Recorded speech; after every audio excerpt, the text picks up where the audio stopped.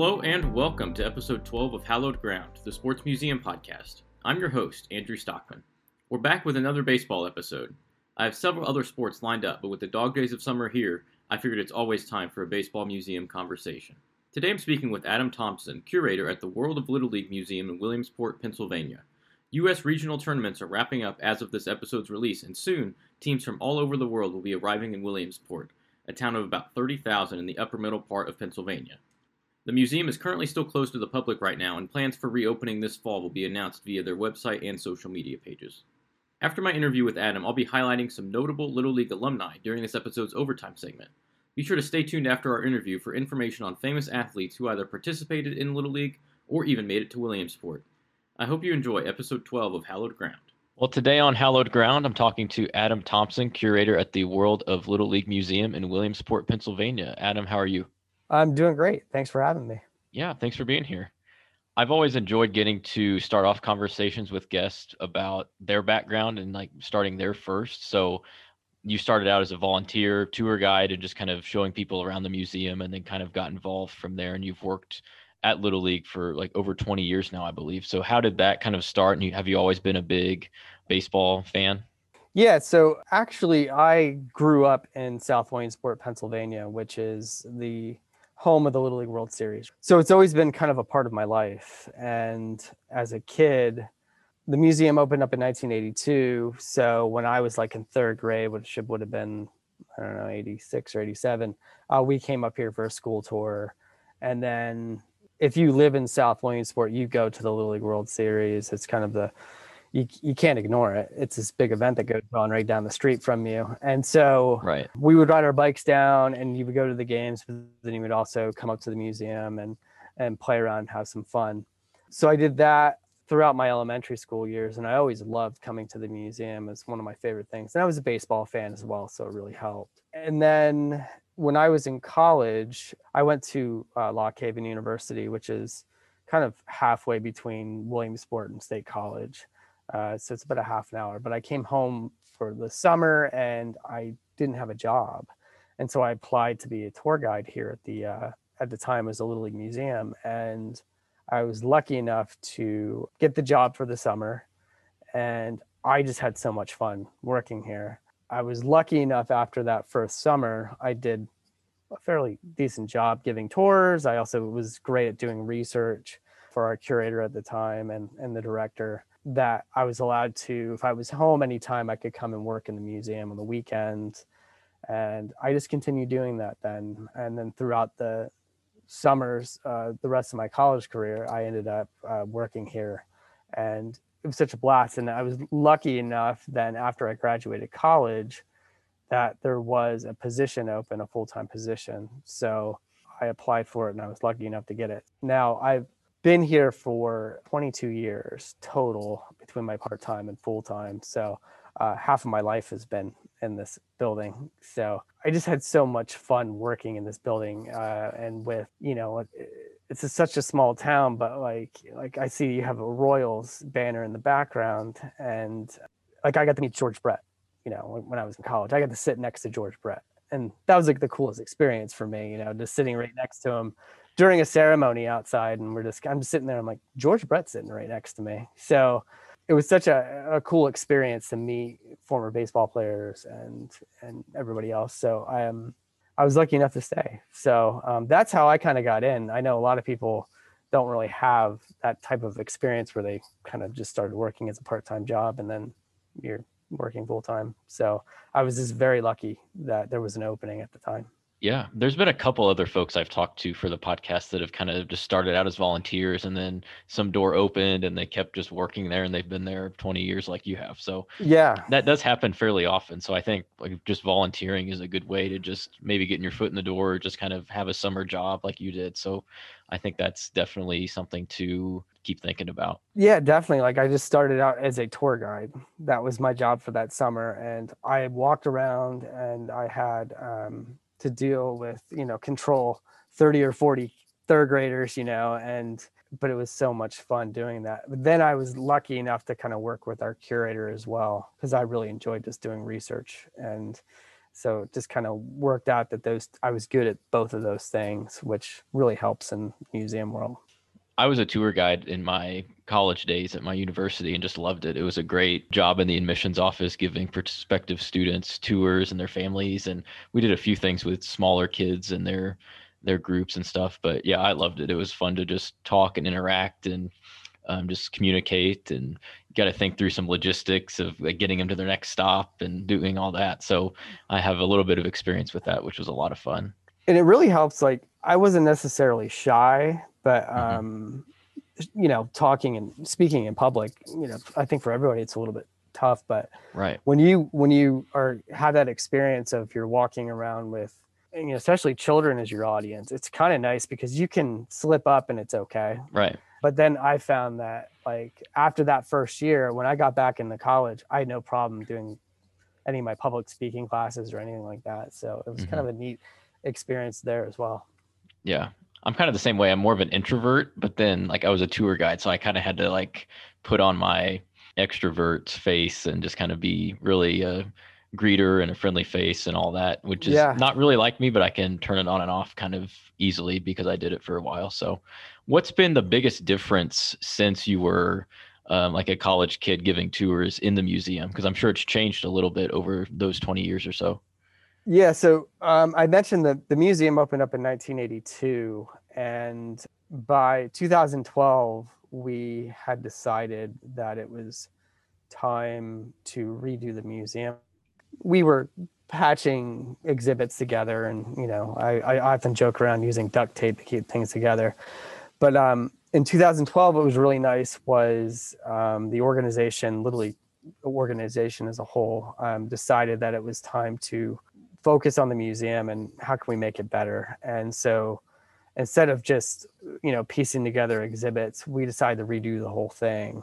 So we actually closed down in the end of 2012 with the Little League World Series. And once that ended, we closed down for about 9 months, and we knocked down the walls and redid the whole museum, which was a great experience. We actually worked with a crew from Boston, Cambridge, Massachusetts, Cambridge 7, and they have done the Patriots Museum up in Foxborough, the hall up there. They also did the 49ers hall and their stadium as well. So they've done some really big museums. And so, yeah, we were able just to kind of redo it completely. And back when it opened up in 1982, I mean, it was a great museum. I mean, I loved it when I was a kid, but it felt dated.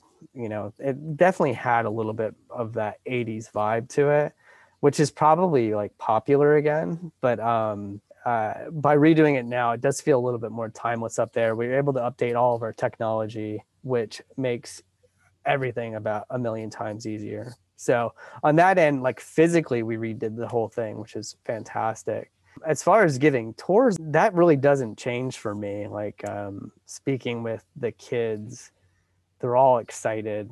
So they're pretty much, it's been an interesting thing to see giving a tour in 1999. There really isn't much difference now. They're still Little Leaguers. Like that Little League age does not change. They're still 11 and 12, and they're kind of, I really don't see a huge difference. I will say, like, giving a tour, we give tours and we tell a little bit of a story about how in the beginning of the Little League program, girls weren't allowed to play. And it was kind of an unwritten rule in the beginning. I think they just assumed girls wouldn't be interested in playing. And then in the 50s, it actually was the rule. Girls are not allowed to play. And so by 1974, that changed, and girls are now allowed to play baseball. They also started the softball program as well, the Little League softball program. Back in 1999, I would tell that story, and the girls would just be like, oh, yeah, that kind of makes sense. Girls aren't allowed to play. I tell that story now, and the girls like look at me like, why? Like they don't, so I can see like, that's like one difference I've noticed, like they're like, what do you mean they're not allowed to play? And then they're like questioning me about it. And I'm like, I wasn't alive back then. Like, that's not my rule. Yeah. I'm sorry, but that's an interesting thing. I think it particularly a couple years ago, we had a girl named Monet Davis pitch here in the Little League World Series, and she was from nearby Philadelphia. And I think that her impact has changed. I gave a virtual tour recently, and we had to talk about Monet Davis. The third graders wanted to know about Monet Davis, and they were like 3 years old when she pitched. So, there's that kind of a change I'm noticing, and Little League has a program called Girls with Game, which is a great initiative that they've started a couple of years ago. So, but for the most part, like I said, the kids are still pretty much the same. They're all Little Leaguers. And at the end of the day, there's really not much change. Yeah, I wanted to ask you about that technology that you mentioned, because on the website, there's this cool touch table. And then you mentioned offline that you can like update information with like that year's highlights very quickly. So that seems really neat. So what's the biggest benefit of that, and how has that kind of shifted since you started? So when I started working in 1999, we had highlights that you could watch games, the World Series championship game. And at the time, it was on Laserdisc, which is very obsolete. It didn't take off, but we had 2 Laserdisc players. And so each year we would have to have the highlights updated from whatever happened, so the 1999 would get installed, and you had to have a new Laserdisc made. And that would take a month or two. Then we moved to DVD, and still it took, a month or two. The new system that we have now, it's a highlight machine. On it, we can have pictures of every team in every Little League World Series.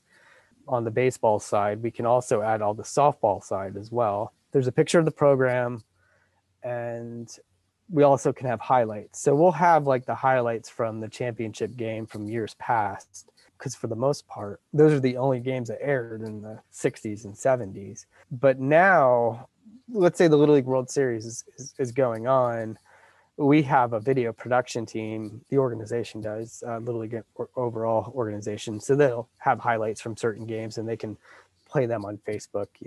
I can take those highlights and sit at my computer and upload them to the machine that night instantly. And that team can come in and visit the museum that day. Like say their game is until like 3:00 and they have some time they need to burn. So they want to come visit the museum. They can go over and they're like, oh, our picture's up here already. Or, hey, we're in the museum. Or, oh, wow, that's the highlights from last night. They're already showing them on here. So just the fact that I can do it so instantly, it's amazing. Even like updating anything in the past, it would take months to update certain things. And now we can do it with the highlights machine fairly quickly. That's neat. We have 2 films that are kind of signature films of the museum. One is about the Little League program overall.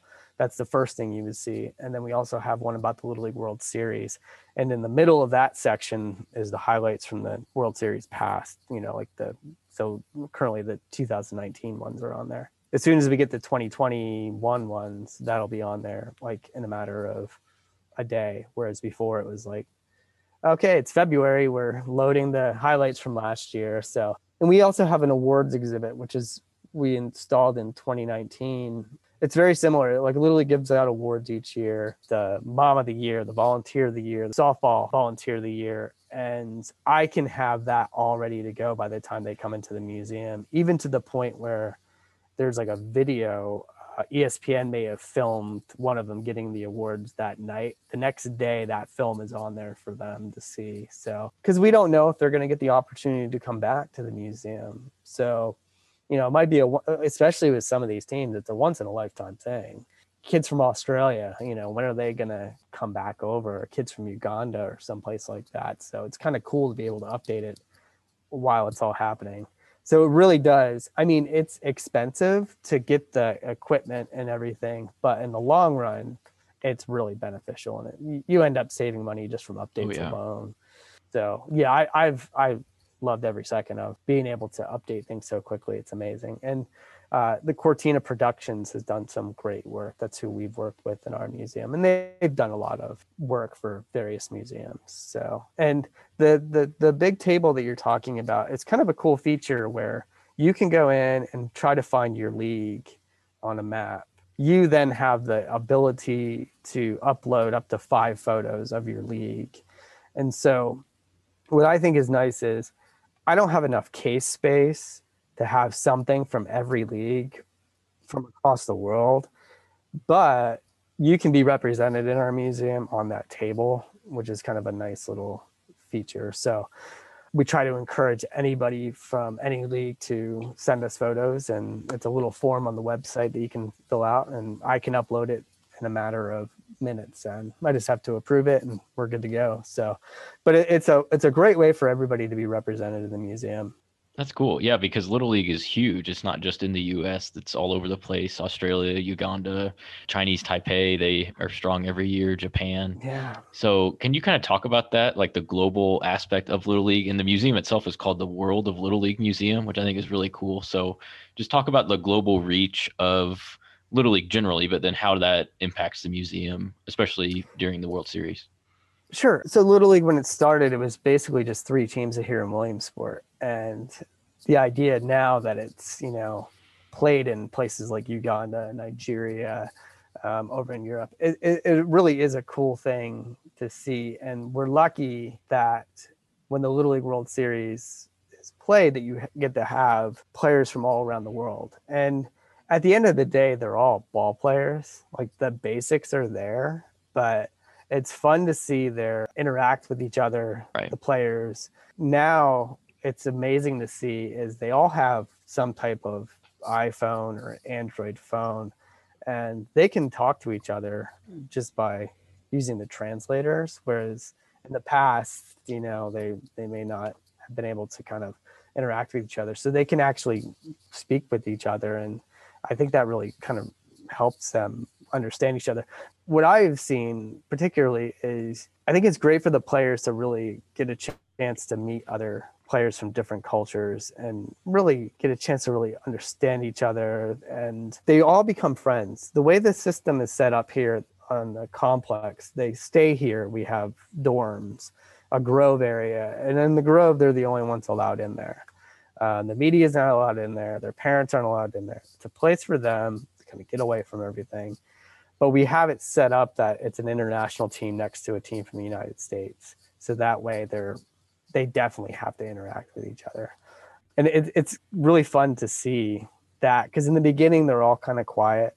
But by the end of the 10 days, they're all interacting and having fun with each other. I mean, if you think about it, they're the only ones who are having that experience. Like, nobody else can in the world is saying, it's the closest thing to like the Olympics, I would think, for some of these kids, and having like an Olympic village almost. It's neat to see, but it's also neat just, I think, like we see kids that come here from different countries that may not come from they're not well off, or we had some kids from Uganda here one year and they didn't have a ton of extra clothes. I remember them briefly practicing in their bare feet because they were just used to practicing in their bare feet. It's more comfortable, but they get new cleats, they get all this new equipment. So I think then other players can look at that and go, oh, not everybody has it as easy as what we might have it.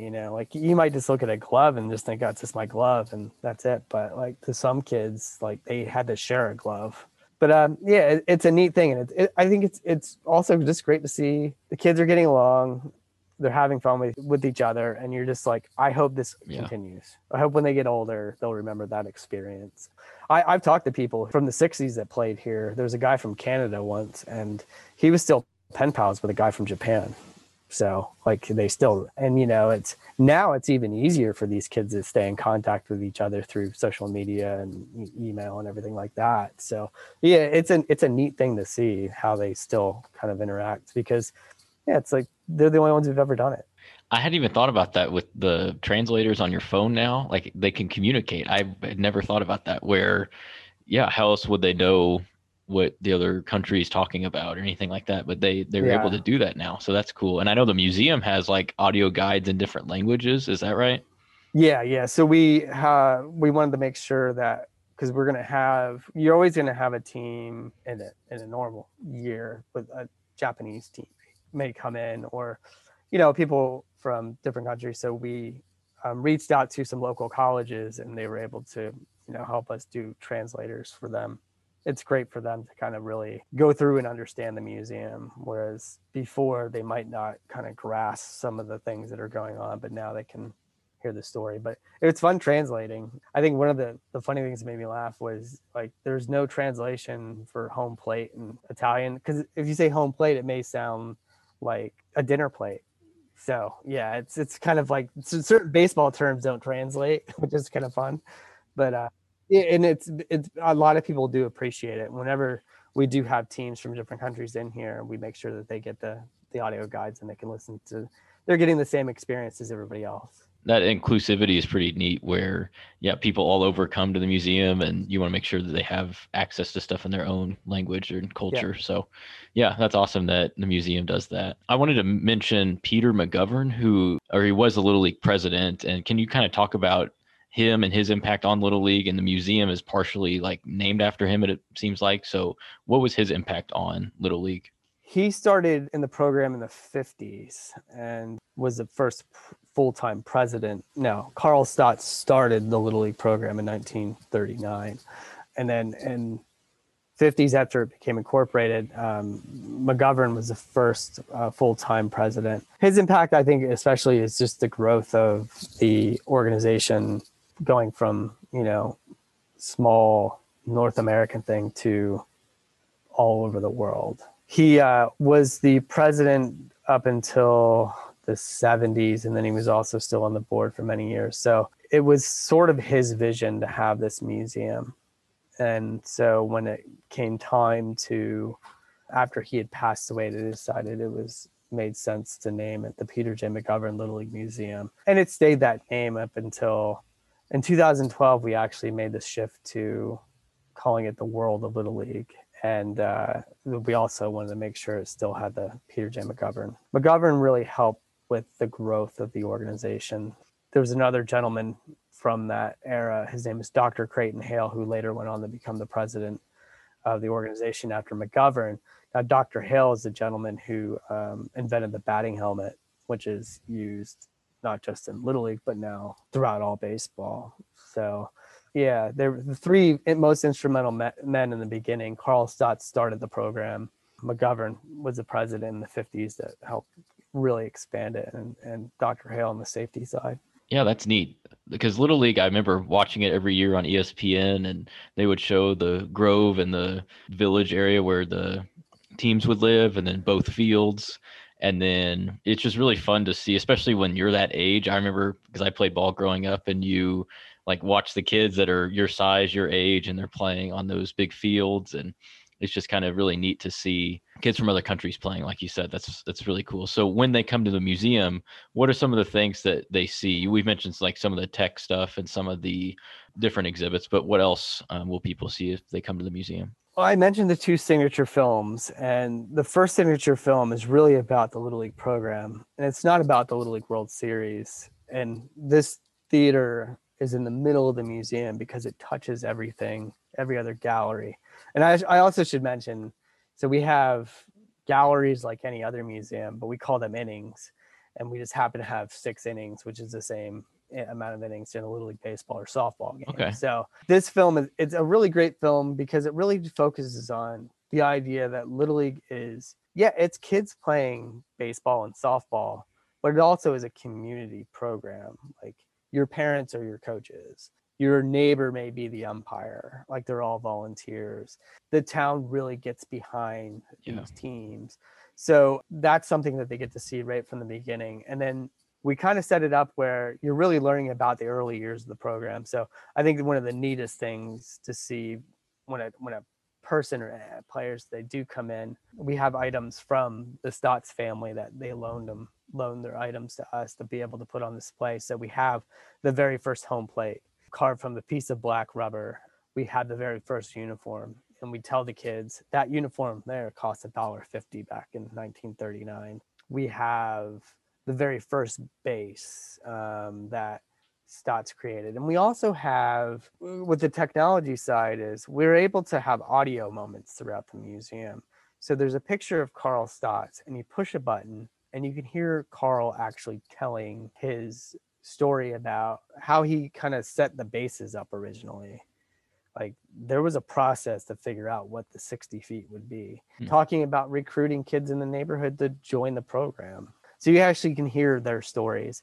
And we do try to interview people when they do come in, if they have like a particular interesting story. That way we can keep that audio moment in case we want to use it for something else in the future. So you can see some of the early stuff. And I just love showing off early uniforms and early equipment to kids. One of my favorite stories was in 2011, we had a team here from Kentucky, and ESPN called up and they said, hey, can you bring down some old catcher's equipment? So I went down to Volunteer Stadium, brought the old equipment. I'm standing there with Nomar Garciaparra, which is cool. Yeah. And so I was like, oh, this is great. And we put the old equipment on one of the players, and catcher's equipment in the 30s and 40s, it's not super protective. So he put it on and he was just like, oh, this is so small and it's not protecting anything. And we're like, okay, let's throw some fastballs at him. And he's like, nope, not happening. So, Right. But we got some photos of him wearing that kind of stuff. So it's fun to show off some of those old things. We're like, hey, I bet you love your uniform that you're wearing right now, but look at what they had to wear in the 30s and 40s. That's flannel and it's 90 degrees outside. So really seeing that. And then there is a fun area for the kids when they do visit the museum where they can see how fast they run from home plate to first base. Because we want to make sure Little League is an athletic program. You have to have something in here that there's an activity for them to kind of do. They can pretend they're a shortstop where the balls light up on the wall. And so you hit a button and then a ball lights up and you have to go hit the ball. If you get it right, the crowd cheers. If you miss the ball, the crowd groans. We also have something and this is simple, it's a jumping wall, so you can pretend you're robbing a home run. We have baseballs that go all the way up to 10 feet. And one of the cool experiences I had with that was walking around with Torrey Hunter, who is, one of the greatest center fielders of all time. He saw that wall and these kids were running and jumping and seeing how high they could get. And he stopped and he goes, oh, let me show you how it's done. So I thought, like, man, these kids don't, they're learning from Torrey Hunter. Definitely. And you could also pretend you're a catcher as well, where it's a 3D exhibit. And Mike Mussina pitches to you. Mike Mussina used to pitch for the Orioles, Yankees, Hall of Famer, grew up 15 minutes away. We do have those activities, but then they can also watch the highlights from the World Series past, which is fun. Yeah, those are some of the highlights. We do have something called the Hall of Excellence, which, the Little League, it's not a Hall of Fame. Like we don't necessarily have things in this museum that are singling out people. We don't really, if somebody were to call me up today and say, my kid hit a home run, can I give you the ball for the museum? I mean, I would probably maybe take it, but at the same time, I don't know if it would ever go on display because it's an individual thing. We do single out some people called the Hall of Excellence, and those are former Little Leaguers. And the idea is that they're role models. They played Little League. They talked about their Little League experience, and they've taken what they've learned from their experience, the idea of character, courage, loyalty, teamwork, and applied it to whatever profession they've chosen. So we have people from all walks of life in that Hall of Excellence. And it's not based on your stats. If you go to another Hall of Fame area, it's stat driven. So we have a guy who was an astronaut, Dr. Story Musgrave. He fixed the Hubble telescope. We have Kareem Abdul-Jabbar, went on to play basketball. Kat Osterman is a softball player. We have somebody who was the principal of the year, and so it's kind of all walks of life. And the idea is that these people can be role models for children. So when I give a tour to a class, I may say, what do you want to be when you grow up?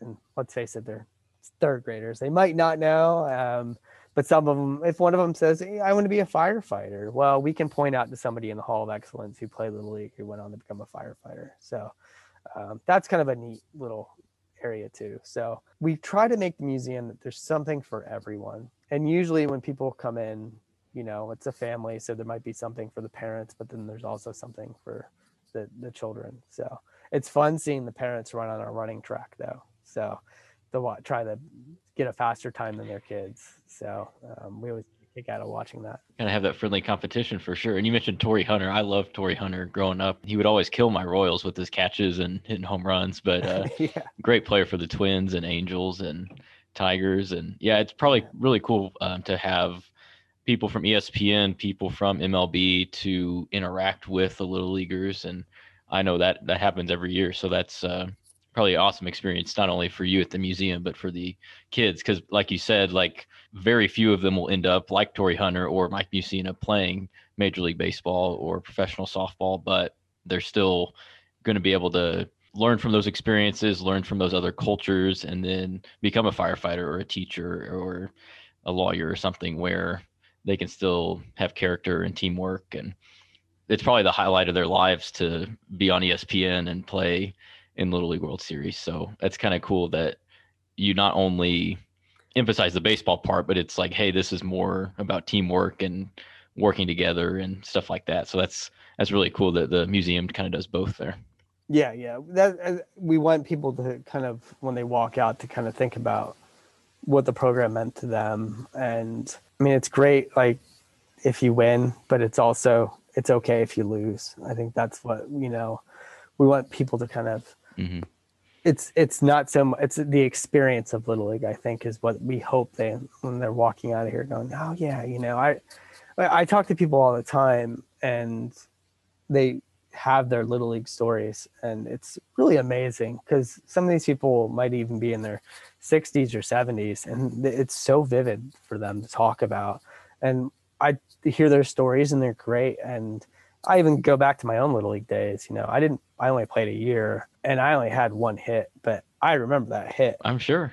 It's almost 35 years ago, and I still remember that feeling. So we get a lot of people when they're leaving this museum, they're very kind of emotional thinking about, because I think they look back at the Little League program, it's their friends, it's their parents are probably involved. So like if their mom and dad were their coaches, it's really a neat thing. We actually, and I know I'm rambling a little bit, but Joe Madden, the coach for the Angels now, that team is coming to the Little League World Series this year, and they're going to be playing the MLB Classic, it's called. And so our president, Mr. Keener, was actually interviewing him recently for Little League Week that we had. And we found his roster in our archives. And so we gave it to Mr. Keener he mentioned that. He goes, hey, we have your roster here. And Madden knew the team name and just started rambling off his teammates. Like bam, bam, bam, bam, and these were, I think the impact of that program for him, it was a really neat thing. The fact that he was just naming off names like that, I was just like, oh, that's so great. It was fun to be able to find that is really cool and present that to him. Definitely. I want to talk now about the impact of the pandemic on the museum and how you've kind of shifted doing a lot of stuff digitally, and there's like a walking tour that's more outside and safer. So what does that look like for the museum? And then some of the things that you all maybe have learned from this experience. So when the pandemic started, I mean, we were kind of like everybody else, like there's this thing going on, we're not sure what. And so in March of 2020, we kind of got the heads up that we were going to close for, at the time we thought 2 weeks, which I think is probably everybody's experience, where it's just 2 weeks. And then it turned into something a little bit longer than that. And we actually, as a museum staff, had to work from home.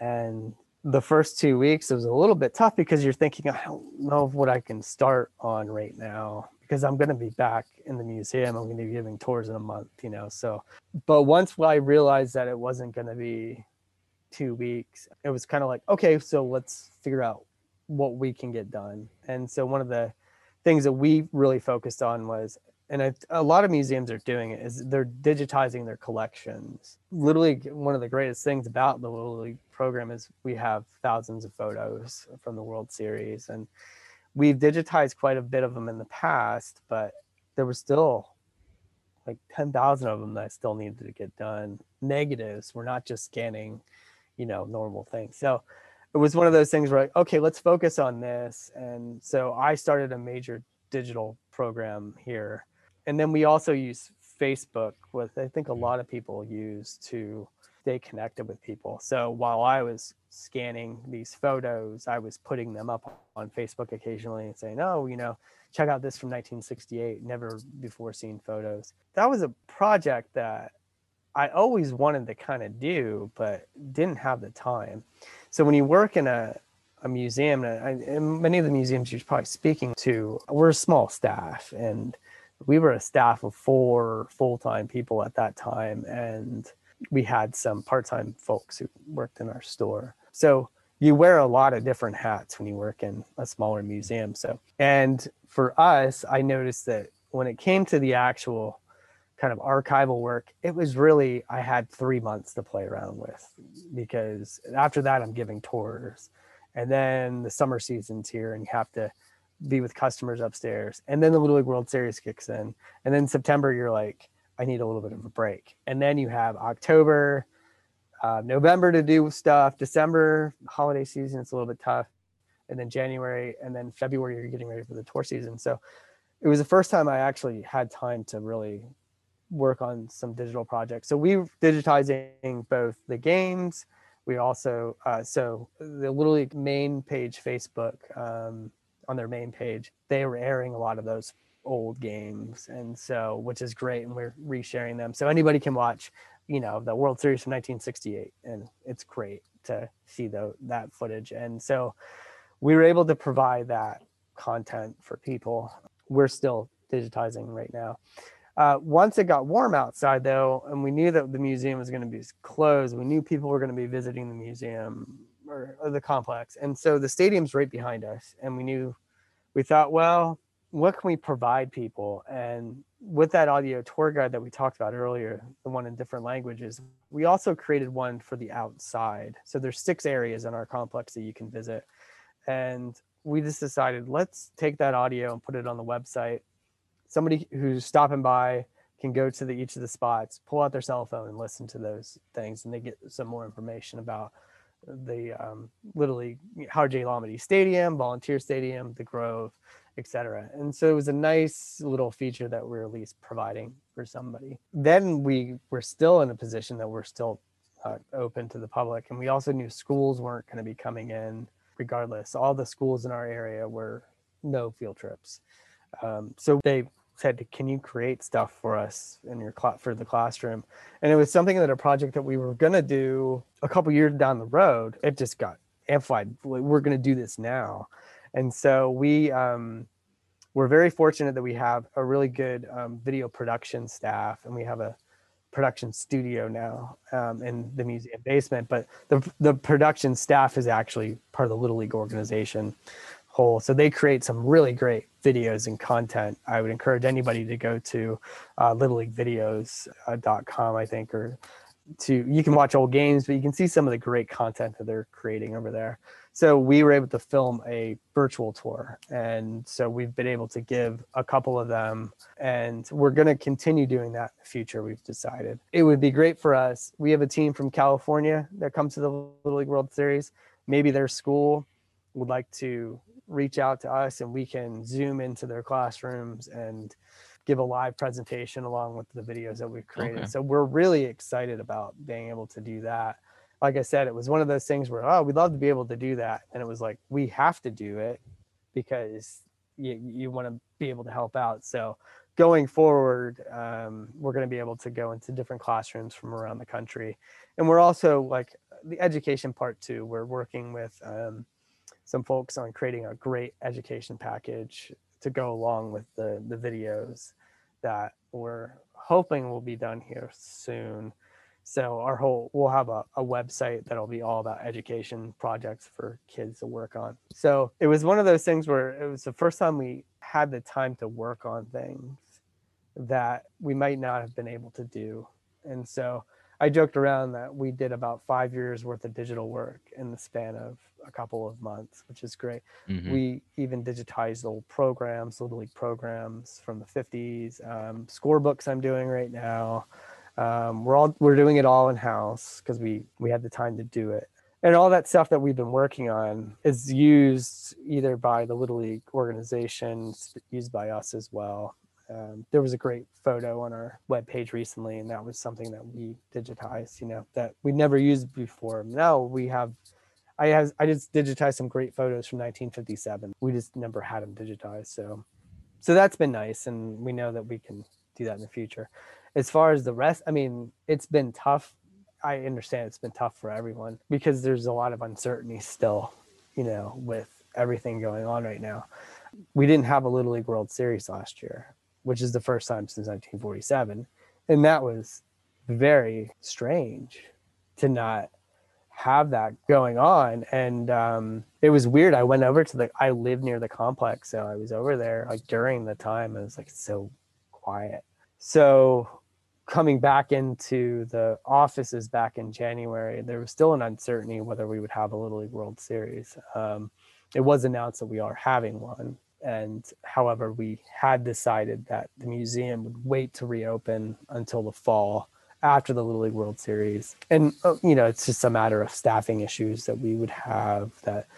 And also just, let's try to get the World Series up and running. It's not going to be the same World Series that we've had in the past, but the kids are still going to visit the museum and get that experience. But it's just been a weird year and a half, and some really good things have come out of, on the digital side, but there's also we're still adjusting to, and one of the nice things I will say is being in the museum community is everybody really did kind of rally around each other. And so you could ask questions about, hey, how are you guys doing this at another museum? I know that we're members of the ISHA or ISHA.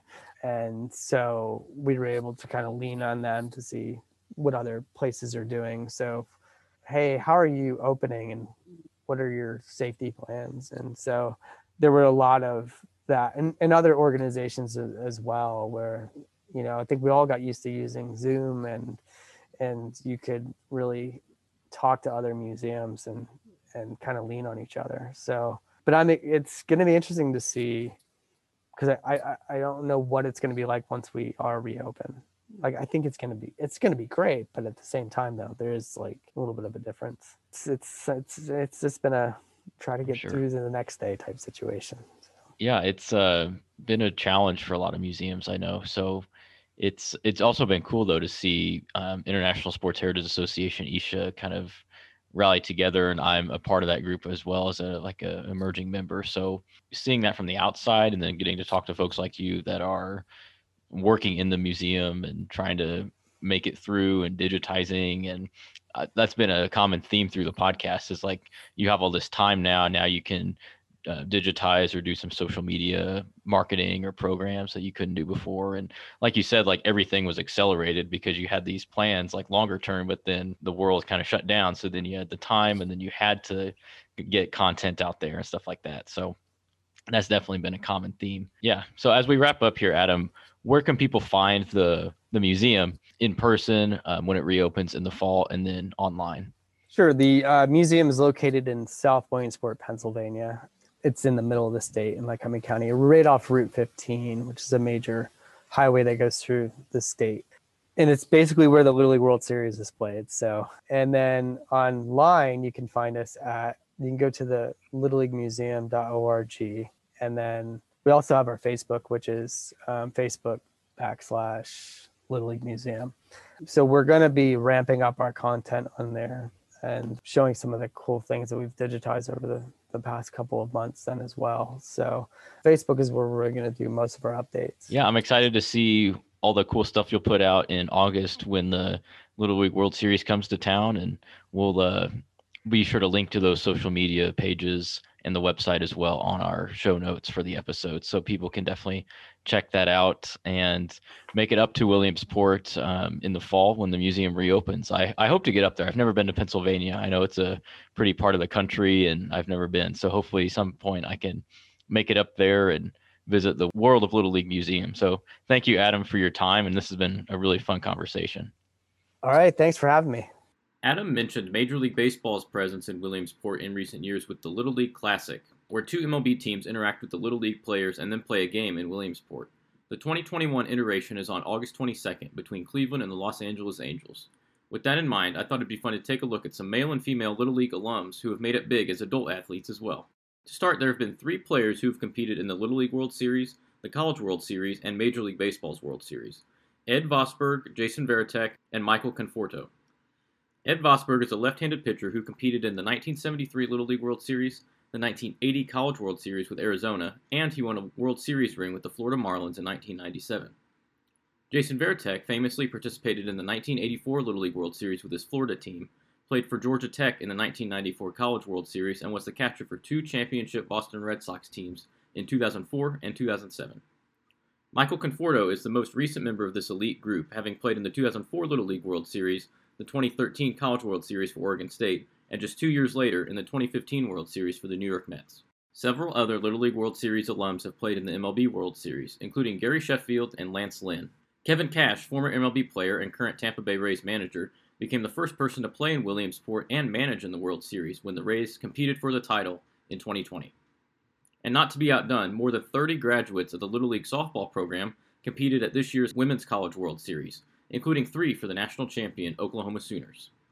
And 9 softball players have competed in both the Little League Softball World Series and the Women's College World Series. That's pretty incredible. In this year's MLB draft, 29 of the first 75 picks competed in Little League, and Alex Garbrick, who was selected by the Phillies in the 17th round, made it to Williamsport in 2011.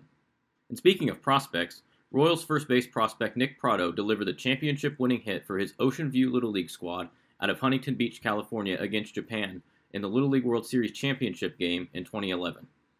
Another Kansas City connection to the Little League is Chiefs star quarterback Patrick Mahomes. He starred for the Rose Capital East Little League in the Junior League World Series in 2010, where his team finished as runner-up. For those who don't know, Junior League is the next age group from what we typically see in Williamsport. They have their own separate World Series. The coolest story I found when researching is that of Chrissy Wendell. In 1994, she became the first girl to catch a Little League World Series game and the 5th girl overall to participate. And in 2019, she was inducted into the U.S. Hockey Hall of Fame as one of the most decorated female ice hockey players ever. Representing the U.S. internationally, Chrissy won 1 gold medal, 6 silvers, and 1 bronze during her amazing career. What an amazing Little League story. I found all of these incredible alumni via the Little League website's alumni section. Find the link in this episode's show notes. You can find the World of Little League Museum online at www.littleleague.org/World of Little League or in Williamsport, Pennsylvania, smack dab in the middle of the Little League World Series complex. Look in this episode's show notes for the museum's website and Facebook page, plus a link to the alumni website. Thanks to Adam for being such a great guest. I hope you enjoyed episode 12 of Hallowed Ground, the Sports Museum podcast. Please leave Hallowed Ground a 5-star rating and review wherever you listen. It definitely helps the podcast gain exposure. I'll see you next time, sports fans.